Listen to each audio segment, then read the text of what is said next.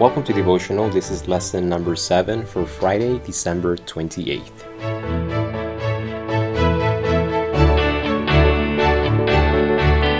Well, we are on the last lesson for this quarter and for 2018. Amazing. And I want to finish with a contemplative thought based on a story and a quote that is really touching. There's a mission story that I thought was very special. It's on page 103 in the printed quarterly, and it's entitled "My Wife Left the Church." A very interesting title, and it's a gentleman by the name of Daniel Gatan. He's from Romania. He's a 68-year-old retired construction worker from Plosca, Romania, and he begins to tell us the story of how his wife left the church. And he has hope.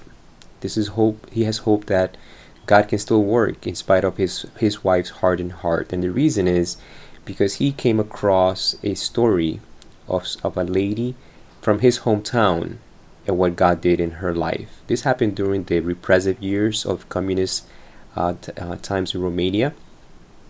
And there was a woman that was invited to attend an Adventist church. And this infuriated her husband and told her, you can go. I'm very angry. I'm not happy you're going, but you can go. But if you ever get the idea or the thought that you're going to get baptized, I'm going to kill you.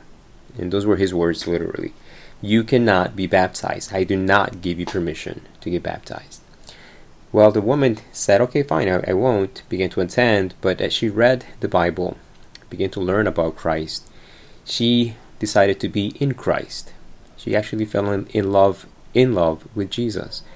The more she heard about God's character and the gospel, she just felt compelled to take a public stand. And with a group of other people, she was baptized. And everybody got flowers and a big ceremony, hugs and everything else. Everybody was smiling, except this woman. She wasn't sure what to expect once she got home. When she came that afternoon, a bit later than she normally would, her husband had caught wind. He found out somehow that his wife had gotten baptized. And he was inside the house, behind the kitchen table, with a sharp knife stuck to the table.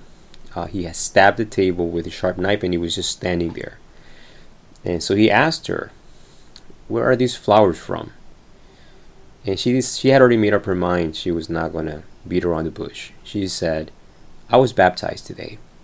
His face got purple with rage, and he growled at her, "Did you not believe me when I told you that I would kill you if you were baptized?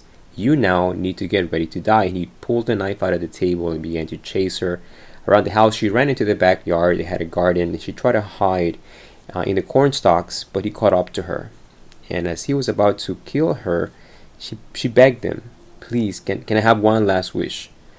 And the man said, "Go ahead, one last wish, but I'm going to kill you."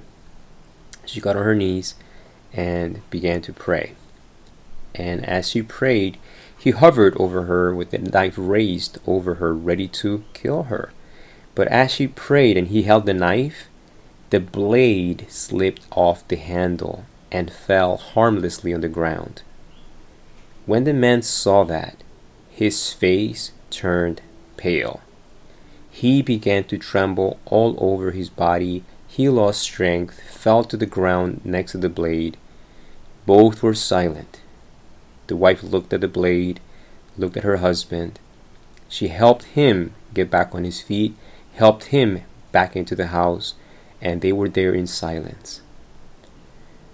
The story is summarized that after that miracle of God's grace, the man didn't have to. He could have picked up that knife, that blade, stuck it back in the handle, and finished what he was going to do. But he yielded. God worked so powerfully in that man's life that as hardened as this man was, he decided to also study, to also understand why his wife was willing to do this. What was this? Who was this Jesus she was willing to be killed over? And he also gave his life publicly to the Lord and became active. Daniel finishes saying, if God can change this man's heart. I know he also can touch my wife's heart. I can trust in God, even when all hope seems lost. Beautiful. I wanted to finish with that. Hope that God can restore relationships, marriages.